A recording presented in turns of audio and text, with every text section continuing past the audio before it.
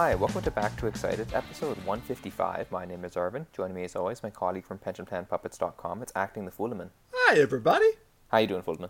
Not too bad. How about yourself?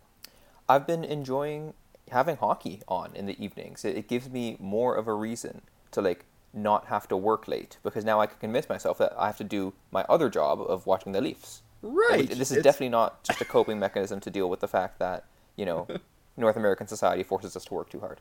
Yeah. Let's just try and focus on the Leafs being a nice consolation there, because that's too deep and will hurt us if we think about it too long. Yeah, you know what? And I don't think I ever got to the point where I was like, oh, I'm not going to watch the Leafs. That would have been delusional, and even I recognize that. But I'm surprised at how much I've been just happy to have them back. Yeah, they are fun.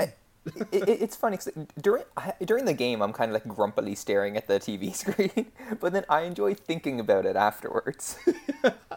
So that's something, right? Exactly. And yeah, it's nice to have topics also. I think we tried to hang in as well as we could over the summer, finding stuff to talk about. But there's always that little stretch towards the end of August and the start of September where we're like, okay, we really could use some more material to talk about. So now we have some. Absolutely. Yeah. So we'll start with some not fun material, which is that Peter Mrazek, who got injured halfway through his first game in the Leaf uniform, is going to be out for 2 weeks. Could have been worse. It's a groin injury. 2 weeks is not that long a time span to recover from something like that. But it does put the Leafs in a bit of a bind, and it put them in such a bind with the salary cap that last night they actually had to sign a U of T collegiate goalie, Alex Bishop, to an amateur tryout offer. You don't see those that often. It was like an e-bug situation. So, yeah, thankfully Jack Campbell was up to the challenge, and Mr. Bishop got to enjoy the game from the bench, but a little bit of a squeeze. Longer term, we're going to have Michael Hutchinson. Yeah, and he'll be up on an emergency recall, I believe. Right. Right, and I think the rule is you have to essentially play short one day before that becomes available to you. I haven't read up on the specific cap mechanics of it, but I guess the long and short of it is that we with this emergency recall, we now do have the cap room, I suppose. Yeah, we've gotten him on the roster by hook or by crook anyway, so we'll take it. Yeah. There's a longer and better read article on our front page from Katja, as you'd expect, if you'd like to read about it in more detail. But it does raise the question of how many games is Hutchinson going to play, and I don't think the number is 0 next 2 weeks. Next weekend, the Leafs have the Sharks on Friday and the Penguins on Saturday. And I don't think the Leafs want to be playing Jack Campbell in back-to-backs in October with the aspirations they have down the road. So I'm going to say at least 1, maybe 2 starts for Hutchinson. Yeah, it seems that way. Hutchinson is playing the Martin Marincin memorial role of, man, how is this guy still here? Very much so. Although, you know what? Last year, we said this, and yes, we might have been a bit disquieted by the prospect of having to play him again, because the year before he was dreadful. But he was as good as we could have hoped last year, and they won a bunch of games. Yeah. Absolutely. And, I mean, as a third goalie, I think it's very similar to the Marincin thing in that people were, really upset when Marincin played. And it's well, he's a 7th defenseman. Of course he's not that good. Yeah. Right? You're using him when things have gone badly. And it's the same with Hutchinson. He's a third goalie. He is fine as a third goalie. Yeah, exactly. And if he were notably better than a third goalie, he wouldn't clear waivers, which is a part of his job description that's pretty relevant because we send him down to the AHL. Unless you draft a really good goalie, this is kind of what your third goalie is going to look like. It's going to be a Michael Hutchinson caliber-esque player. And if nothing else, he seems like a really nice guy. So let's hope that he can hold the fort for one of those 2 games. I mean, I might play him against the Sharks because I'm it's the Sharks. Yeah. Their goaltending might not even be better. So, yeah, we'll see. But yeah. I mean, on the positive side, Campbell has been very good to start the year. And actually, this can probably lead into what we'll spend the majority of the podcast talking about, which is just our broad impressions from the first 3 games. Mm-hmm. And Campbell's definitely been on the positive side of that ledger. Yeah, I think undeniably. We all know that Jack Campbell has the talent and the ability to be a very good goalie, and everyone loves him. I wish someone would attach a bungee cord to the waistband of his pants so that he was not allowed to leave the net by any great distance at any time. However, with that caveat, he's been really, really good. And he's played 2.5 games now. Yeah, saying that, if that Drake Batherson goal against Ottawa just before the end of the second period ended up counting, we would be pointing a much bigger spotlight at like, Campbell, what the hell are you doing, man?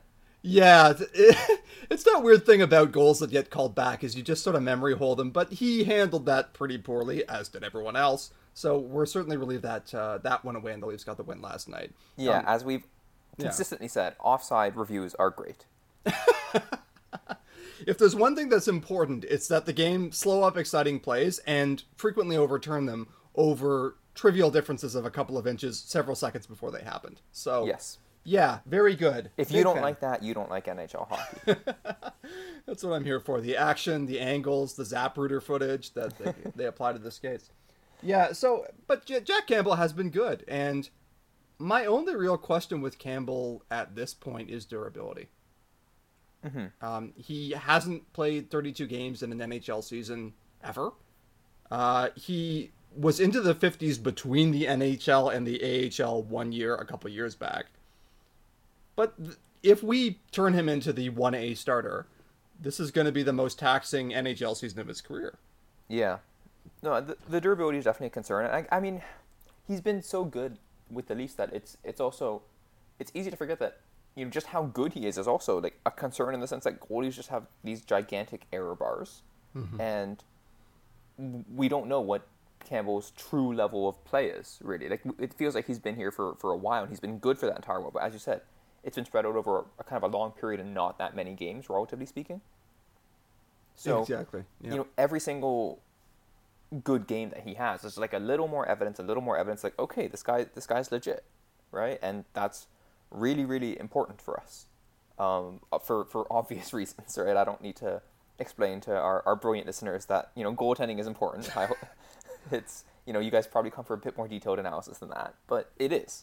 Yeah, so, absolutely. And no team with notably bad goaltending is going to achieve jack shit. Ask the Philadelphia Flyers, who look like they're just on the way to experiencing that again. But, yeah, I mean, we all like Jack Campbell, and I think that with the amount of good play that he's shown us, we all have a growing level of confidence in him. Some people have said, hey, the race is over, he won it, he's our guy, let's ride him, and let's ride him into the playoffs. And I think that's fine, too. But it does give me some pause when you look outside the market, and there's just not that much level of faith in him. Like, The Athletic did this pretty absurd, but ranking of starting goaltenders, and it was one of those Custance pieces where he just like talks to people and reports what they write, and like there's nothing you can add to what they write that tops it, either as analysis or performance art. Yeah, well, I just wish that they explained why more, and maybe they don't because there's just nothing behind the curtain on some of these evaluations. But it's often like, yeah, he's been good, but can he, really do an NHL goalie's job? And I'm like, that's what we're asking you. And we're not getting any information here that really counts as analysis. We're just getting you saying, I have some feelings. Anyway, but they put Jack Campbell about 25th on that pretty dubious list among starting goalies. And I'm like, I looked at the list and I was thinking, that seems a bit ungenerous, but like, if the Leafs have the 25th best goaltending in the NHL, that's not going to be great. We're hoping for higher than that. So, yeah, I do think about track record and durability. But that said, with Mrazek out, he's our guy, and we just have to keep hoping he keeps doing what he's been doing. Yeah, and then hope that Mrazek comes back. And Mrazek didn't look amazing in the, I guess, 2 periods against Ottawa, although, I mean, the Leafs as a whole didn't really look amazing. I'm not really blaming Mrazek specifically. Even if he hadn't gotten hurt, I'd probably give him a pass on that, just because a couple of those goals were pinballs. Yeah. There was the one that was 100% kicked in, by the way. And then there was a double deflection, and then there was like a last-minute buzzer beater. I'm not saying it's great, and over a longer sample, it's like you have to start doing better than whatever that was. But in a couple of minutes, goals like that it's not like critically worrisome or anything like that. Yeah. So yeah, Campbell's been good. That's very good. That's probably like if you're evaluating, in the first 3 games, what do we want to see for us to believe that the Leafs are still or not still a contender, have become a contender. I don't think we can ever say still a contender because we haven't done a whole lot of contending. Yeah. But yeah, Campbell playing well is a big part of that. Other things on the positive end, William Nylander. The exceptionally positive end. I don't think there's any doubt he's been our best player. Yeah. Our best skater, at least. Yes, yes. Yeah, and he's been doing it all. We've talked before about how Nylander probably isn't a better player than Mitch Marner because we are obliged to compare them until the heat death of the universe. But Nylander is pretty complete. He can do a lot of things himself. And so even when he's in a situation where, his best line mate is Alex Kerfoot, which is not a feather bed of a situation by any means, he can still look like a very good player. And so, yeah, he's been the best player on the team, and I think he's been the best player on the ice, at least in a couple of those games. And that's impressive. Absolutely.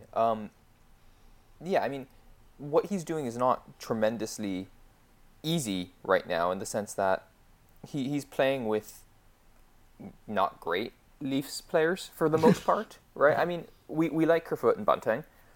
This is our second line. It's not a good second line, right? Or to the extent that it's a good second line, it's entirely because of the efforts of William Nylander. Right. He's really elevating a couple of guys. Actually, the cliche about elite forwards is, well, can he drive a line? And this is what that looks like. When you're in a situation, there's not much doubt as to who's driving that line. It's him. Exactly. And they do have the benefit of, teams are matching up more strongly to Tavares and Marner, as they should. But, he's not beating up on fourth lines or anything here.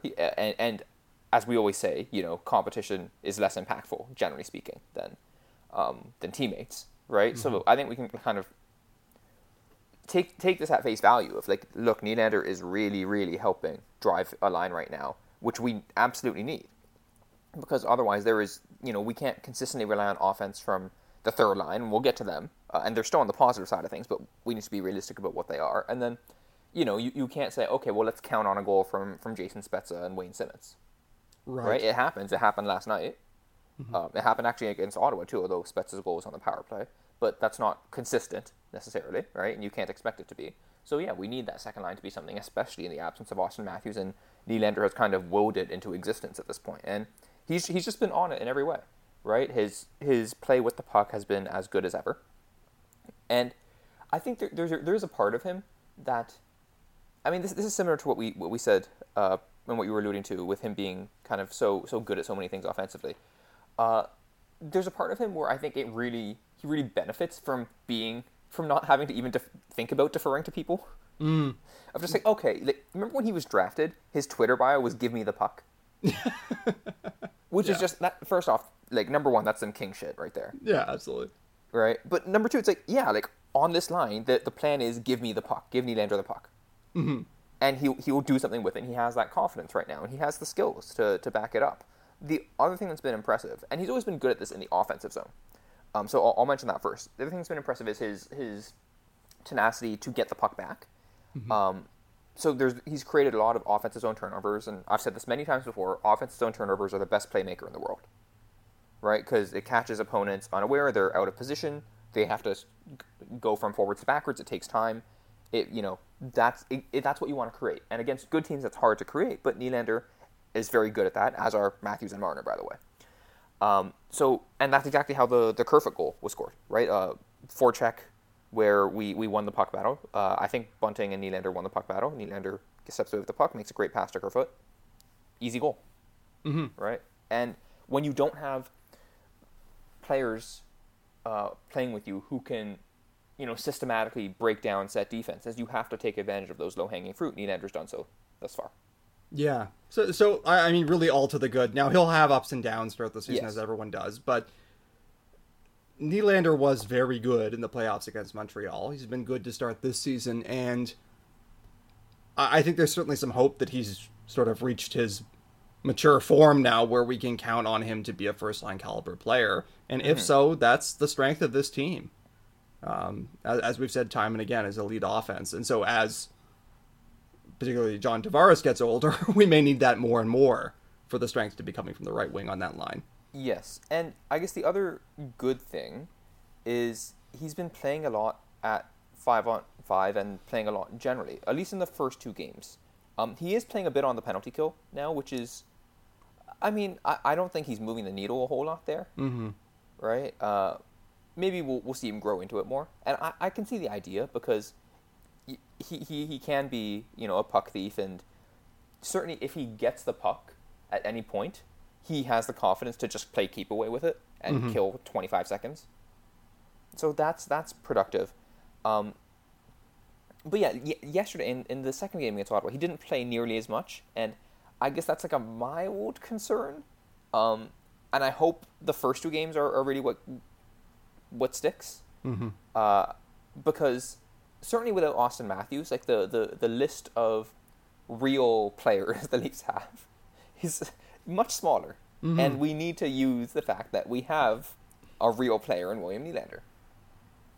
Absolutely. The thing about the penalty killing, that feels to me more like a didactic thing. Like, this is Keefe trying to teach Nylander to do things well defensively, or to reward commitment and be like, see, you're a well-rounded player now, and all this sort of stuff. In terms of when the time comes in the playoffs, do I want William Nylander to be playing a bunch of PK minutes? Probably not.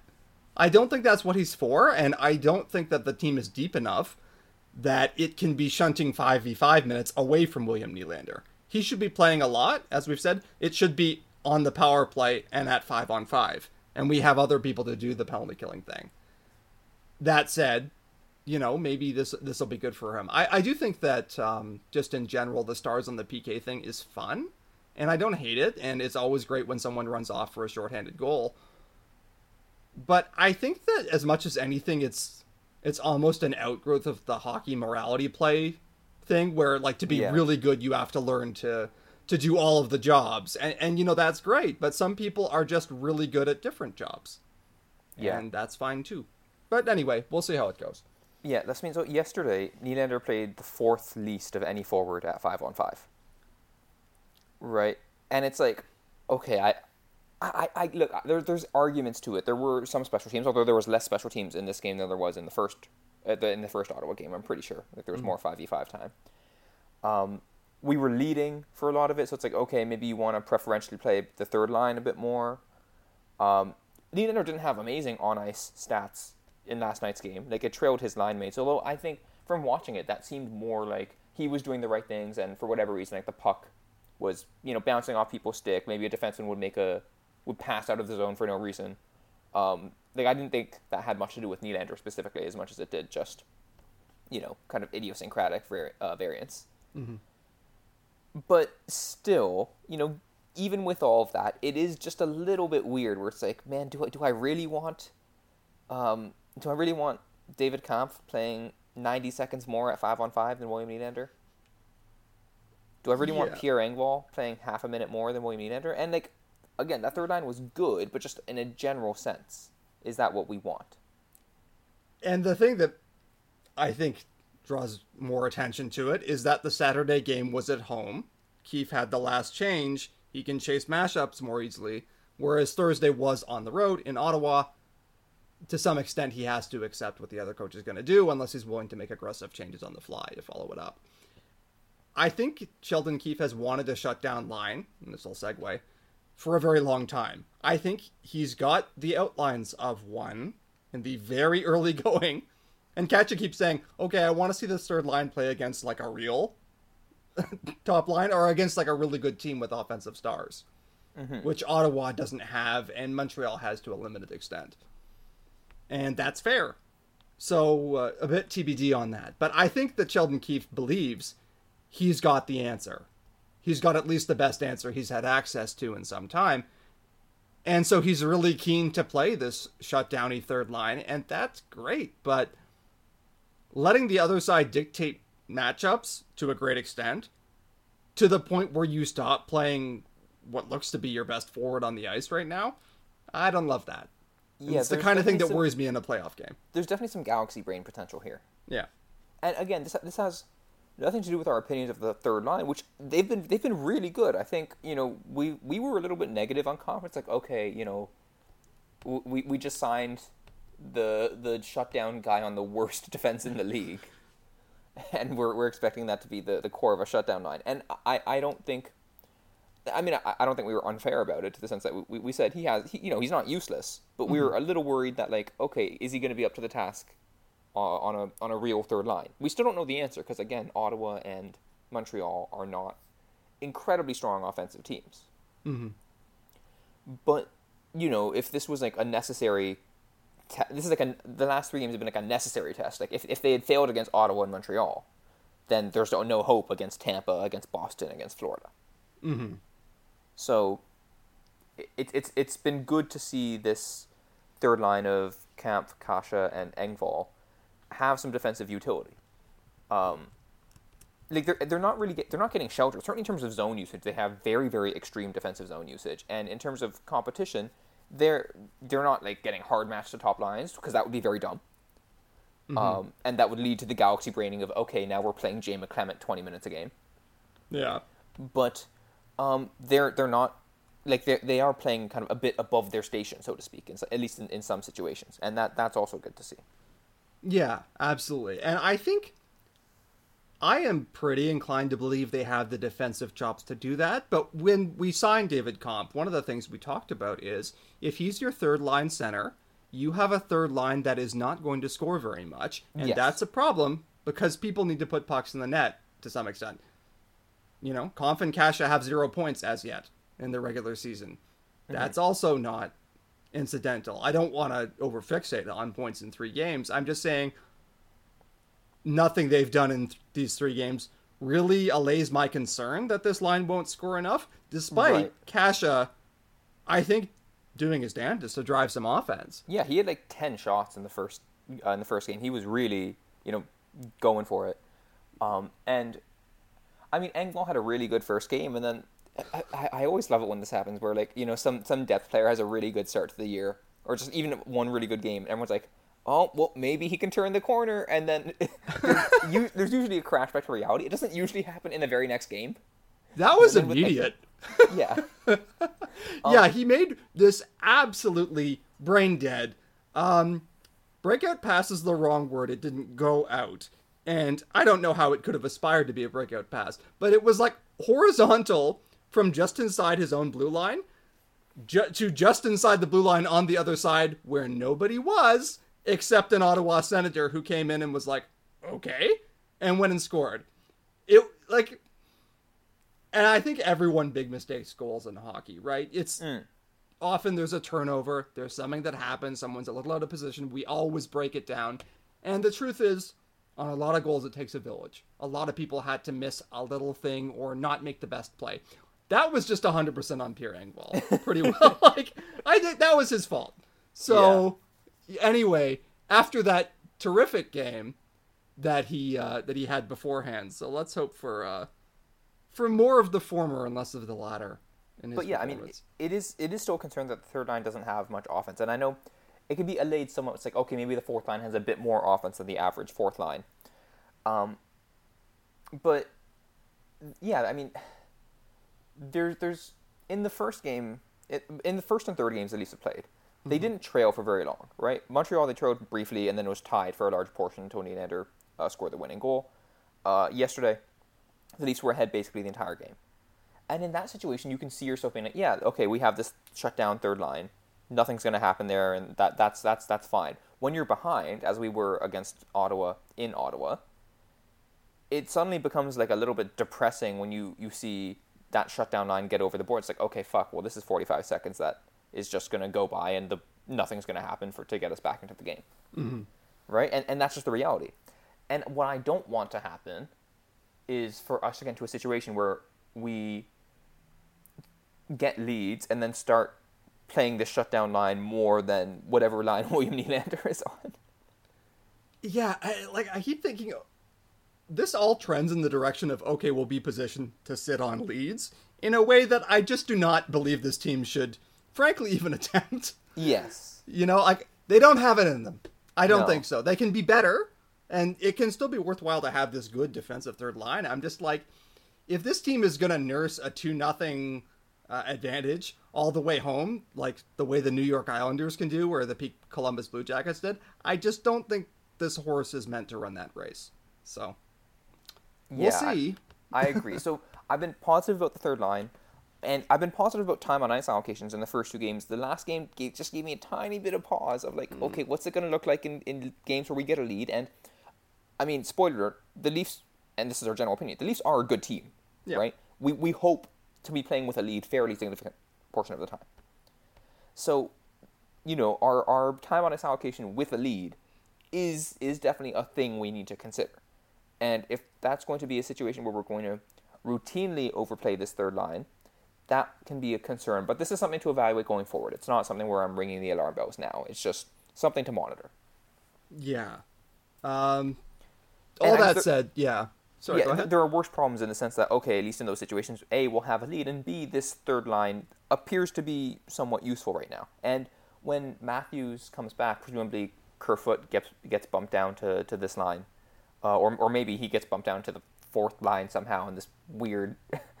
That's another roster decision that we'll have to discuss at some point, but it's possible that this line gets strengthened in some way.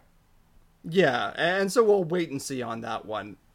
In the short term, the encouraging things are Kasha looks about as good as I could have hoped. Mm-hmm. Kampf looks like the best version of himself. Yeah, as also a very good defensive. As we could have hoped, but our hopes were not that high. Again, I've had some people talk to me and say, I think Kampf can get 30 points this year, and I think Kampf can get 30 points over the course of his contract with the Leafs. I don't think he's getting 30 points this year. I would be very surprised. Right. And in fairness, he can be successful without hitting 30 points. It's just, that's what we're dealing with now. We're getting a guy who does not score very much. Yes. If he has 30 points and he's great defensively, he's filled a no. Oh, absolutely. Yeah. Right. And again, it's super, super important for the Leafs' top two lines to basically always be humming as a result, because just the other offense is idiosyncratic. The Leafs don't have great offensive producers from the back end. I know, Morgan Rielly's obviously a very great offensive defenseman, but his offensive chops are more collaborative, which, by the way, is a feature to me, not a bug, right? I don't want... I think offensive defensemen can sometimes be cannibalizing. That's definitely not the case with Rielly. It's not the case with Sandin, right? But it also means that you don't get easy offense, low-hanging fruit offense that takes you to some base level of floor raising with them that you do with say Shea Weber. Mm-hmm. Yeah, I think that's absolutely true, and that ties in actually to something else that we've noticed. Just as an aside, the Leafs seem to be shooting for high tips a little bit more often this year. Prominently, Rielly and Sandin. Sandin appears to be quite good at it to me, and it does seem like Sandin's able to get the pucks through relatively well. And, I've talked about this actually with my dad. He thinks, the problem, or one of the problems, he says, with the Leafs power play is they don't have a big shooting threat at the point. Shea Weber would be the archetypal example of what that looks like. And I'm thinking, well, one, for the reasons we just discussed, I'm not huge on defensemen taking a lot of shots, because even good defensemen shooting a lot are generally not as good forwards shooting a lot. But if we can get those kind of floating wristers that are still a threat because they might be tipped, and they can be tipped by players like, say, Nick Ritchie, Michael Bunting, John Tavares most prominently, or Mitch Marner in the bumper role with a high tip. That's good. I think that's enough to make that a real threat back there, and it's something the defenses have to account for, despite not being a big cannon.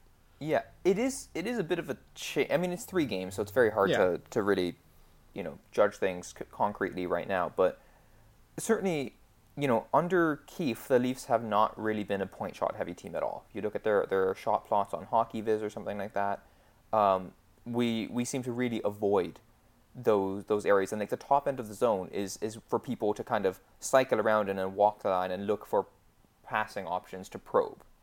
Mm-hmm. Right, and then the last case is, okay, float it in through or try and get it on net and see what happens.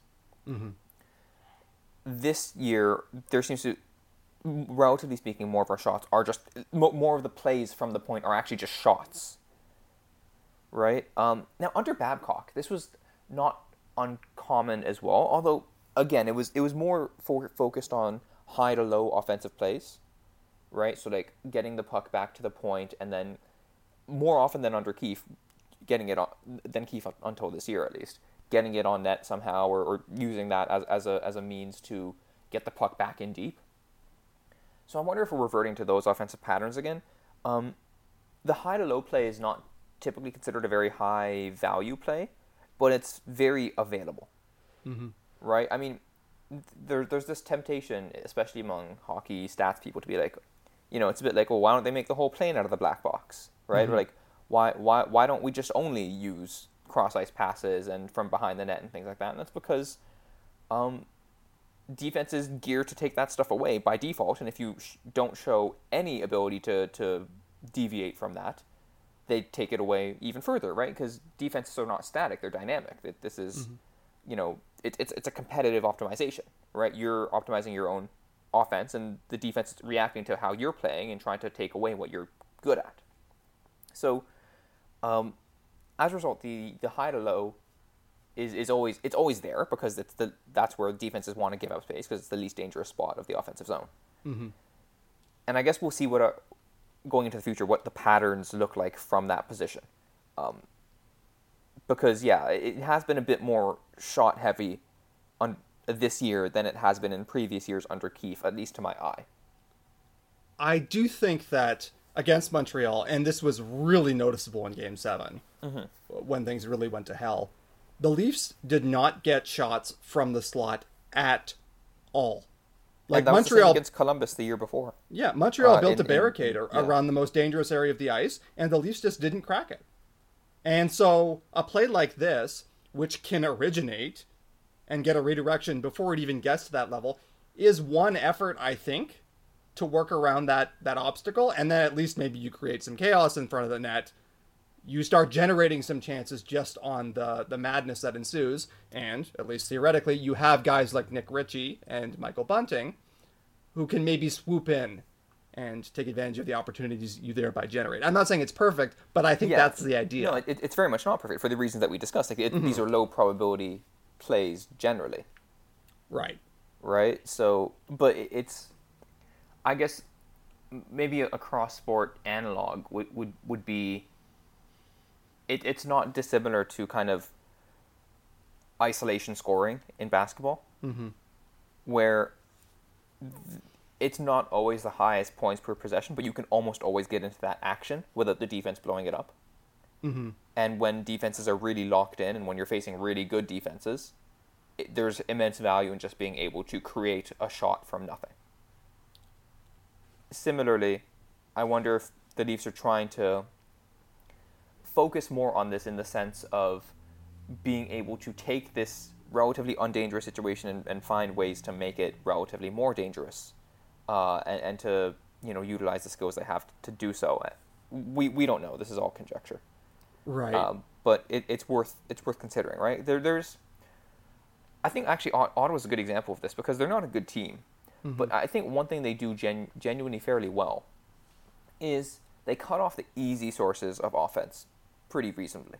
I think my opinion is in the NHL there's two broad classes of easy offense. There's rush offense, which usually comes off of someone making a mistake, like in the offensive zone or the neutral zone, right? Or a lack of balance in a team's offensive zone structure, or a fortune bounce. But usually, like, it's a little idiosyncratic. You can have players who can take advantage of it, right? Like, I mean, if you have Matt Barzal, for example, you're going to be a much better rush team than if you don't, because he's so good with the puck and he's so good in the neutral zone. But to some extent, the great teams don't make those types of mistakes very often. They don't make terrible pinches regularly, right? They don't shoot into shin pads and cause breaks the other way. They don't overskate the puck in the neutral zone. They play above the puck. So that source of offense is, you want to be able to take advantage of it when it's there, but it's also to some extent very dependent on your opponent giving it to you, at least to some degree, right? You can force it, but again, some teams are more resistant to that pressure than others. And then the other source of easy offense is the offensive zone turnovers, which, like, I think almost every team is to some sense susceptible to. Obviously, some are better than others. If you have Victor Hedman, if you have Adam Fox, they're much better dealing with pressure than Roman Polak. Mm-hmm. So you want to create those levels of offense, but in some cases it's not going to be available, and you're going to have to make do with the fact that, okay, you may have the puck in a set situation where you're all on the outside and your opponents are in their zone, in their box, and how do you break them down in this way? Exactly. I think a lot of the struggle with the Leafs has been, we have such a great first trick. We have this great shooting or a cross ice, Marner to Matthews or what have you. We have these go-tos that are awesome. What do we do when those aren't working?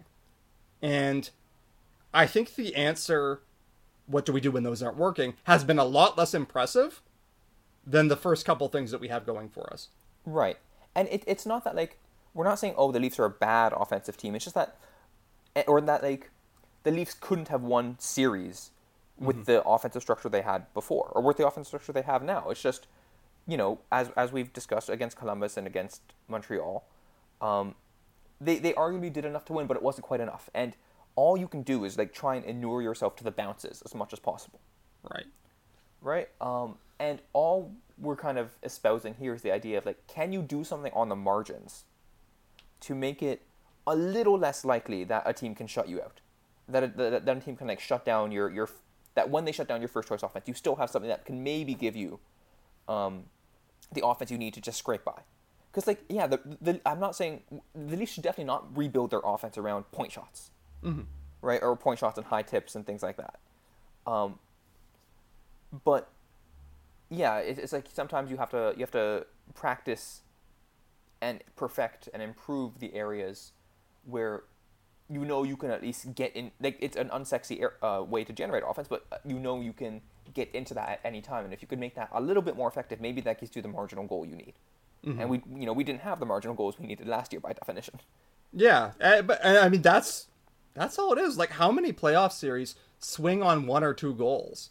Last year was such an obvious example because quite literally one goal at any of several moments would have swung it. But yeah, that's absolutely something that we want to have, is some secondary option, something to turn to when things get difficult. Yes. So that was a very significant aside, because the next thing on our list was to talk about was Michael Bunting. Yeah, he's fun. I like Michael Bunting. Yes, yeah, he's been enjoyable. I think there's already some calls for him to replace Nick Ritchie on the top line, and I mean, we have to caveat this by saying that Bunting is facing easier competition than Ritchie is right now, which is particularly important because the type of offense that Bunting provides, I think, is hurt in some way, like more significantly against top competition, right? Because you have suddenly just much better defensemen who are better at clearing the front of the net and not going to take as many penalties and things like that. So it's not clear that he would, necessarily translate this exact level of effectiveness back to the top line. But alongside that, we have to recognize that he's also playing with not Mitch Marner and Tavares. The idea of Michael Bunting is exactly what I want. Yes. With Matthews and Marner. The idea of Michael Bunting is this tough, persistent, belligerent, kind of sandpapery, offensive opportunist who's going to swarm around the net, piss everybody right the fuck off, and then catch the puck when it comes to him and fire it off. And he's already done that for a goal. He didn't have to catch it. He had to make a little play before he fired it off. But still, yeah, he's shown enough that you can really hope for it. He does seem to provide a bit more away from the crease than Nick Ritchie has, right? Yeah. At least thus far. And he hasn't been great at that. I mean, there's definitely been plays where I've been frustrated because, for example, Nylander will make a nice pass and the play would progress and then it'll die on either Bunting or Kerfoot's stick. And that's just because they're not elite offensive players, right? So that's going to happen, relatively more than it happens than if that was Mitch Marner instead, right? Because that's what good offensive players do. They prolong offensive situations, even in scenarios where lesser players would have given it up. But Bunting, for what we're paying him for, and for his pedigree, has been, I think, good so far. He had a strong game yesterday. I do like that he draws penalties seemingly every game. I assume that's going to dry up at some point, but it's nice. and he's an easy guy to root for. Absolutely. Yeah. Just brings a lot to the team in terms of all those ineffable qualities that we admire.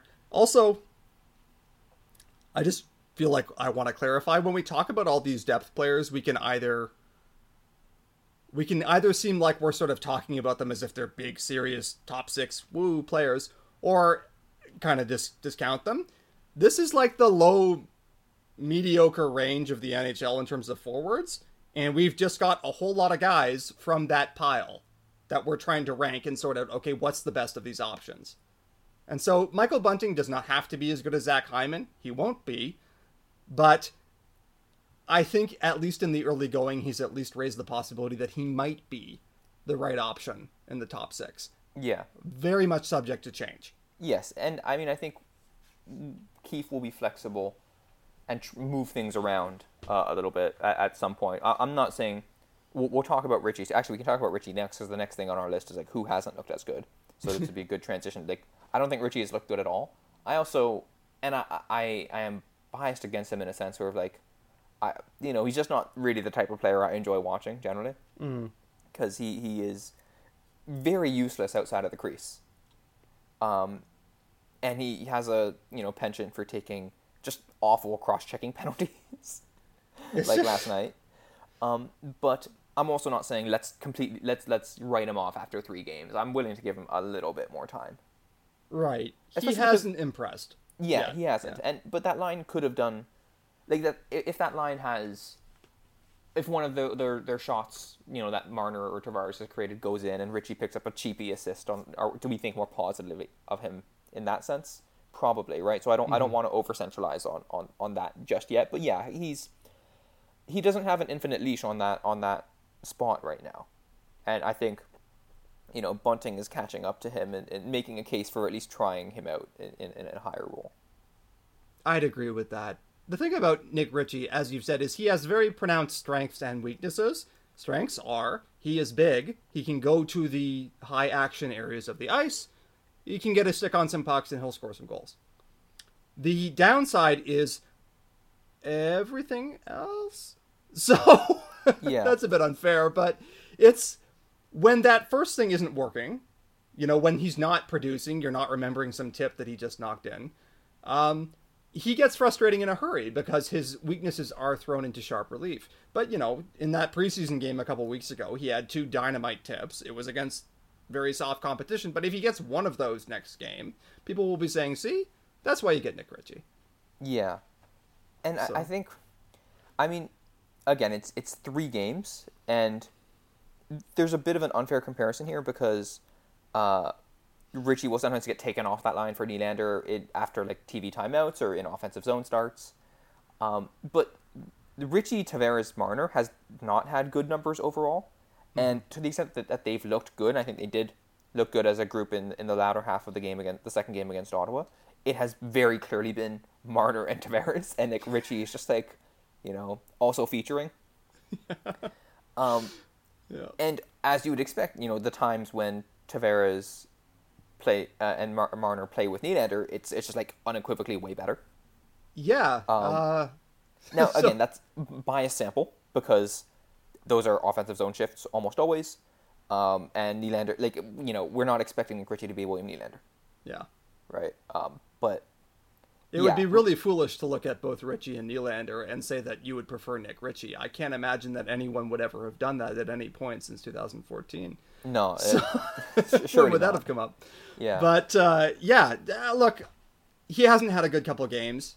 I think he can be better than this. I think that also we are swayed the way that everyone is to some extent by the fact that when pucks are going in, you look better. Mm-hmm. And I think Ritchie is more subject to that than most. So. Yep. I agree with that completely. So yeah, he's kind of on thin ice a little bit. Like it's the thing. If we had more options, I know we said we have a million options for that, but like they're not good options. They're not, no, because it's like okay, you have Bunting and Ritchie, and it's like okay, well, Ilya Mikheyev. I mean, even putting aside his injury, yeah. Do I want him there? Not really. You can say do you put Nylander on the left and then pair Kasha with, a Nylander led, like a Nylander based line with Kasha on the right, and then you can put like Bunting say up top, but like even then you're still just all you've done is you've cobbled together a way to remove one of Bunting or Richie from these top lines. But the reality is we have to rely on these guys. Yeah, this is right? who we got. And Bunting has been good so far. Richie has not. So it's going to be interesting to see. The one thing we didn't, so we've talked about them like a little bit obliquely, but the other thing we have to mention, and I think on the good side, and in your notes, Fulman, you said that like this might start some fights. Mitch Marner. I think Mitch Marner has played pretty well. I don't think he's been perfect. He's had some quiet periods, but it's also like, forgive me, how many seasons of Mitch Marner are we at now? This is the 6th one in the NHL. And this is kind of what it's like. He's an exceptional perimeter player. He is very, very good around the edges of the play. And if he can make plays that go towards the center of the ice, he'll pick up assists, he'll spark plug offense, he'll do all sorts of great things. The puck hasn't gone in quite as much lately, and so he's sitting with 1 assist. And I think everyone is just very, very mad at him over the playoffs, which is clouding how he's looked, but I think he's played fine. Yeah, I agree. I mean, the offense actually isn't what's concerning me right now. It's the defensive numbers for that line have been poor. And again, it's 3 games, so it's you don't want to over centralize on those numbers versus how they look. But yeah, like I think that's been a little concerning and more concerning to me because I don't have any doubt that the offense for Mitch Marner is there.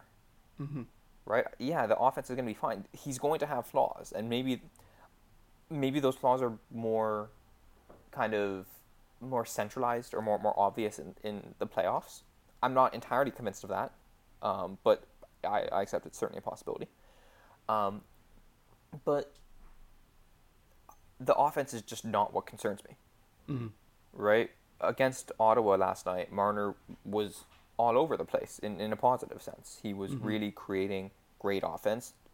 If Anton Forsberg doesn't make a candidate for the save of the year, robbing Jean Tavares in tight after a great pass by Marner, we're not having this conversation. We're saying Mitch Marner looks like Mitch Marner and John Tavares looks like John Tavares. Yeah. So offensively, they're fine. I think at earlier parts, at various points, they weren't always generating strong offense in the first 3 games, and I would like them to be better in more consistently putting pressure on the defense in those important areas of the ice, but I'm not concerned about them generally because the overall offensive production has been fine. It's the defense that's been a little worrisome. I don't know if that's them or if if it's been on the Leafs defensemen as a whole.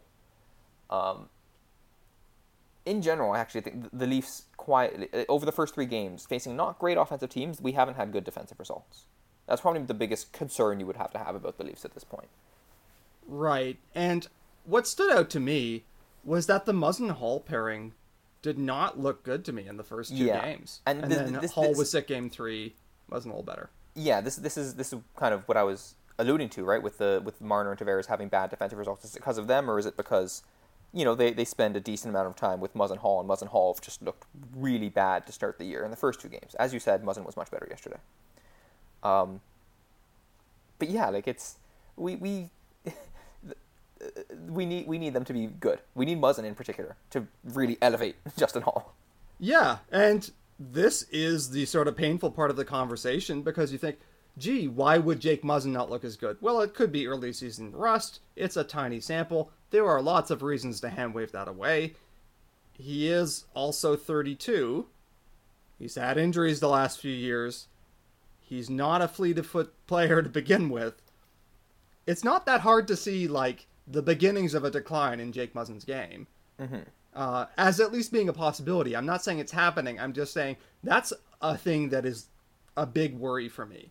Because I would say, since he's gotten here, Jake Muzzin has probably been the Leafs' best all-around defenseman.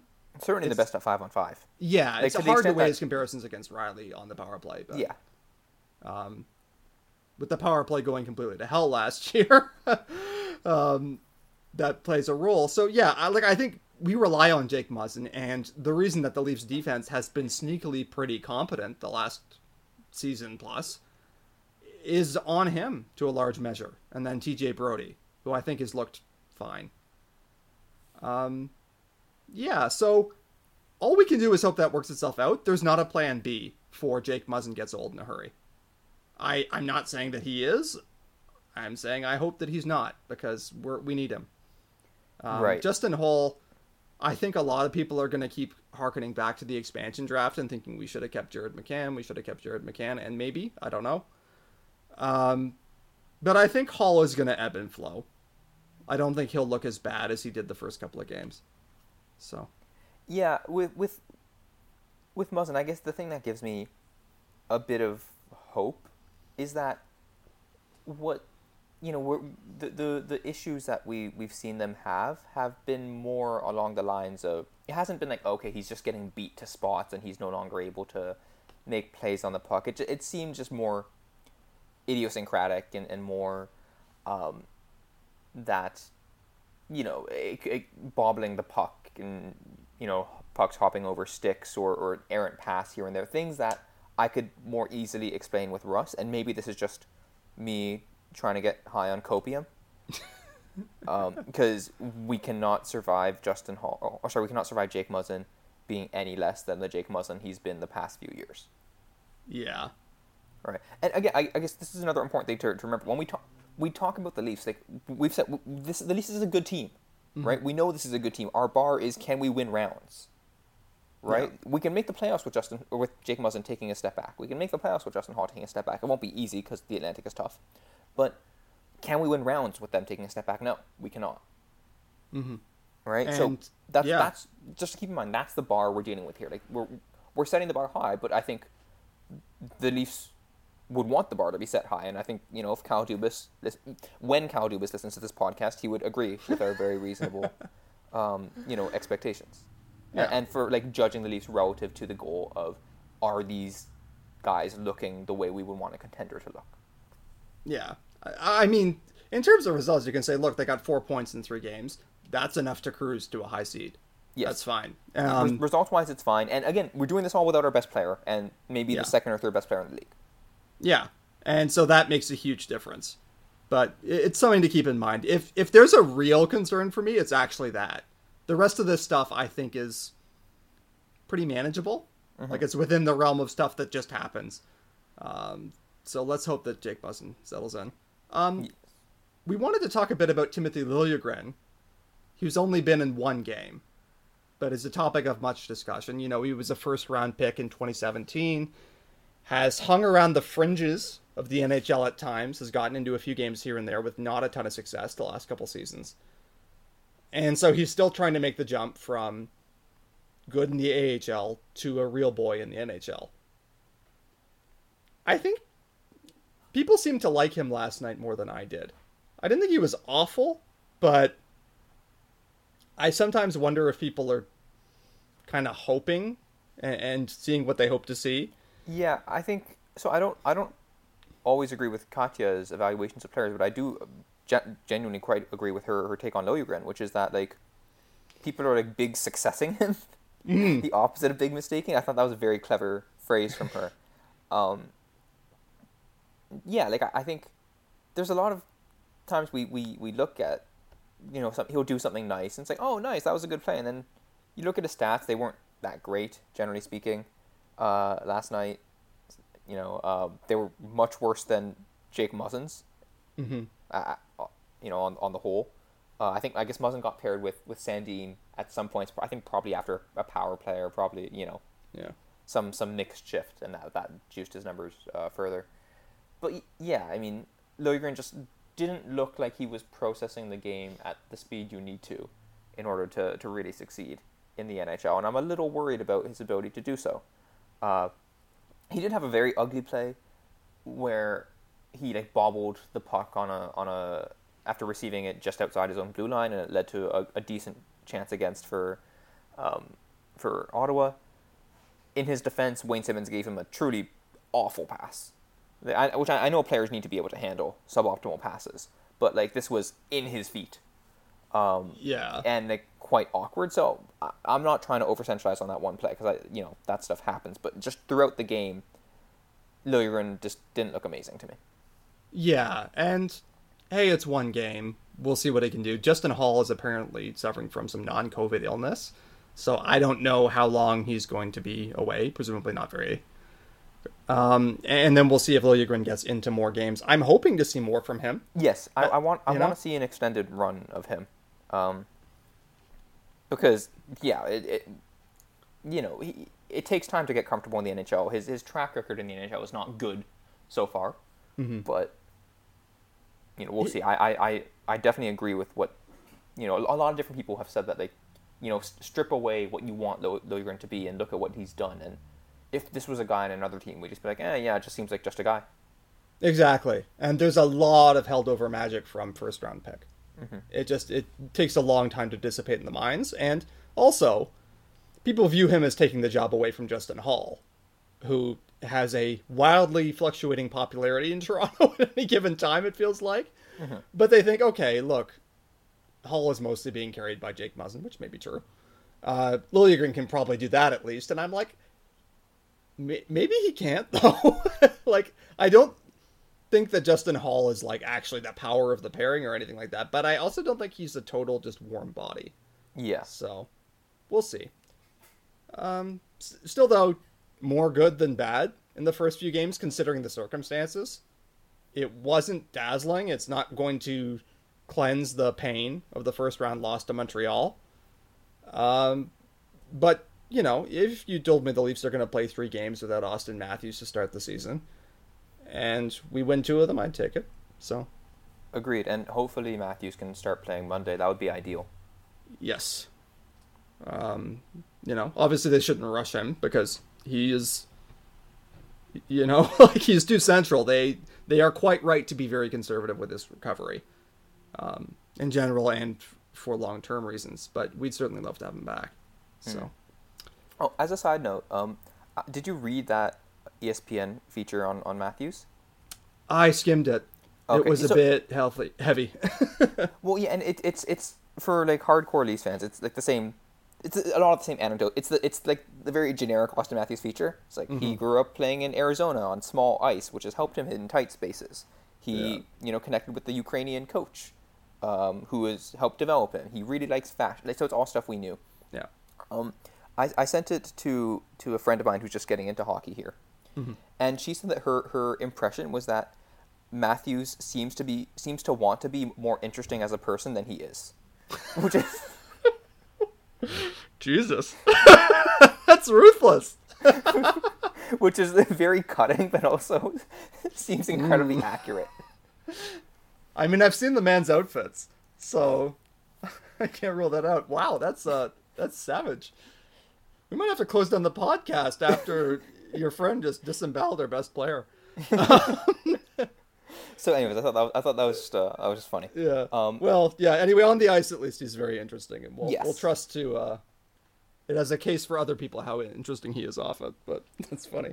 Right. We wanted to talk just about a general thing, in the final segment of our podcast. And yes, this is normally where we talk about bad takes, but we're expanding our scope here. We're not talking about normally bad takes is very centralized on a person or a set of people who have said something dumb on the internet, and generally a media person. And instead, we're just taking aim at media as a whole right now, or sports media specifically. I guess this isn't a new criticism or a novel criticism by us. Other people have remarked on this with more, with more depth and more rigor. But I guess what we wanted to discuss was access reporting in sports media. So, yeah, that's the preface. Floodman, take it away. So this actually stems from basketball as the immediate sparking of the discussion. Kyrie Irving, who is a eccentric star player for the Brooklyn Nets of the NBA, has been pretty absolute about not getting vaccinated, even though it's going to require him to miss. Well, it would require significant numbers of games. It looks like he's not going to play at all until that issue is resolved. And so he gave a quasi-interview story to The Athletic. It was actually mostly sourced from friends of Kyrie, was the angle on it, by Shams Charania. And really... Yeah, friends named Irie Curving. I probably should have been like, oh yeah, but it wasn't okay, but it was him. So anyway, at least I suspect he had a strong influence over it, and it cast his anti-vax attitudes as being sort of vaguely heroic and sort of a respectable struggle for, I guess, the rights of the voiceless and stuff like that. And it was an exceptionally generous reading of what's a pretty selfish and stupid decision. And so you wonder, how does an article like this come to be? Well, when you're an insider in any sport, and this is where the relevance to hockey comes in, you cultivate sources. If you're an insider, you have people that you talk to, and they tell you things, and that influences your reporting. And to some extent, they're getting benefits out of the relationship by getting information passed out to the public through you. They're saying things to you that they want heard widely. Spread the word.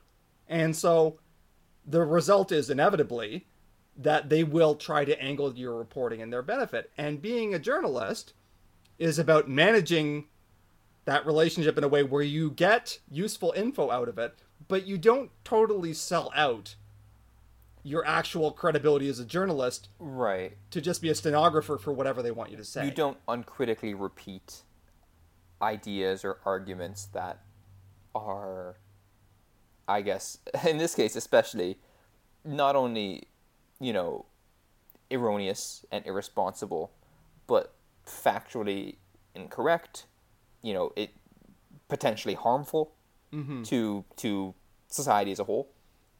Right? Like, there has to be some... If people make fun of journalists and the media for having an inflated sense of self-worth at times.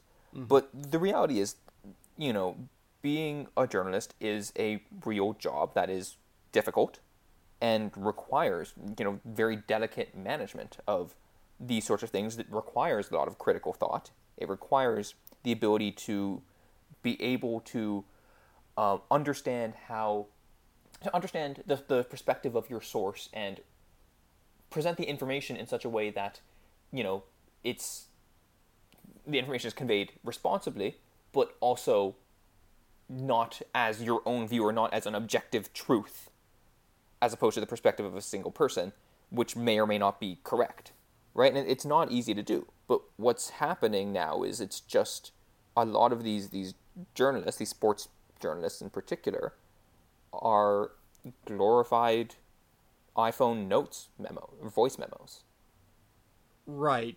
And so sports is always treated as kind of a joke, not subject to the same rigorous standards, maybe, as other reporting. The line is, it's the toy department of journalism. And so people sometimes say, hey, why are you taking it so seriously? It's just about sports. Who cares? Why, what's wrong with some access merchant reporting where, you favor your sources to some extent? Well, when you get to a serious issue like this, like vaccines, or like what's going on with the Chicago Blackhawks, or like 100 other Washington football team. Yeah, or like 100 stories that are significant, that are sports stories, but that have a greater importance. Suddenly you have a lot of people who have spent most of their careers, who have gotten much of their careers, by being in bed with management sources. Or people on the inside of a team who have a line. And so when that line is bad or irresponsible, when they're just spouting bullshit, suddenly you don't have journalists with the independence to say, hey, wait a minute, no, that's nonsense, and to call them out on it. And that actually does start mattering after a while. In a trivial sense, you see it all the time with, say, the Edmonton Oilers media, who have been almost openly in management's pocket at every turn. And it was most glaring in the Chiarelli era, because the team would do the most absolutely brain-dead things you can imagine. And as long as it was remotely possible, guys like Mark Spector or Terry Jones would be like, it's shaping up pretty well. We think it's actually going just great. And I think that was a reflection of their sourcing, of who they talked to in the organization. So even it affects the day-to-day analysis of the sport. But when you get to serious issues, Right. Yeah, and it's like, a real problem. yeah, and it's fun to make fun of people like, Spectre, or whatever local beat writer is carrying water for the team. As you said, that's trivial, but sports, despite being, I guess, in some sense, a very trivial exercise, are a real industry with billions of dollars, with very powerful people who can, have huge impacts on the people around them and the world. Right? So, yeah, there are situations that arise from sports that are really important. This stuff with Kyrie Irving and kind of painting his refusal to get the vaccine as some sort of being a voice for the voiceless is incredibly irresponsible, especially considering the very pronounced racial disparities in how COVID has impacted society. Right? And like to print that and not remark on the fact that, Kyrie Irving, who's done a lot of really good things for black communities across America, to point to kind of just not mention the fact that his stance is completely at odds with something else that he purports to stand for and where he has put money into. It's completely irresponsible, right? And printing that uncritically is an absolute failure of journalism, because it doesn't reflect what is actually going on. It's a press release masquerading as journalism. Right. And so when we've dealt with serious issues in the past in hockey, I've thought several times you'll get these very serious stories and it'll seem like only Rick Westhead or Katie Baker are reporting on it. Katie Strang, I think you mean. Katie Strang, sorry. And so you get these stories that are significant, that are important, that are just not discussed, or that are kind of treated in a trivial way by journalists with like a wider reach. And I don't think hockey is generally as extreme as what you see sometimes in the NFL, where ESPN, I mean, they just had a debacle of their own on this, where a prominent ESPN reporter sent a story on labor negotiations to a management source, sent him the whole thing and said, does this look okay to you? Which you're never supposed to do. But yeah, like I think you see it in hockey, absolutely, where the influence of we get to be on the inside and talk to the people really colors the reporting and really shades it in a way that probably does people a disservice when they have to talk about something serious. Like, I'm not even just talking about the day-to-day stuff, like Eric Francis, who I think is absolutely terrible, or a reporter for the Calgary Flames, and he'll say whatever they want him to say, basically. But then you had a situation where Calgary was negotiating with the city for a new arena, and as with most sports teams, they were trying to take them to the cleaners, and Francis was out there pontificating basically for the team's position. I like, that's the basic takeaway here, is like all this inside stuff is good, it's fun, we all, I read LeBrun stuff, I like Elliot Friedman, I read his stuff too, but it's like, that does have an impact.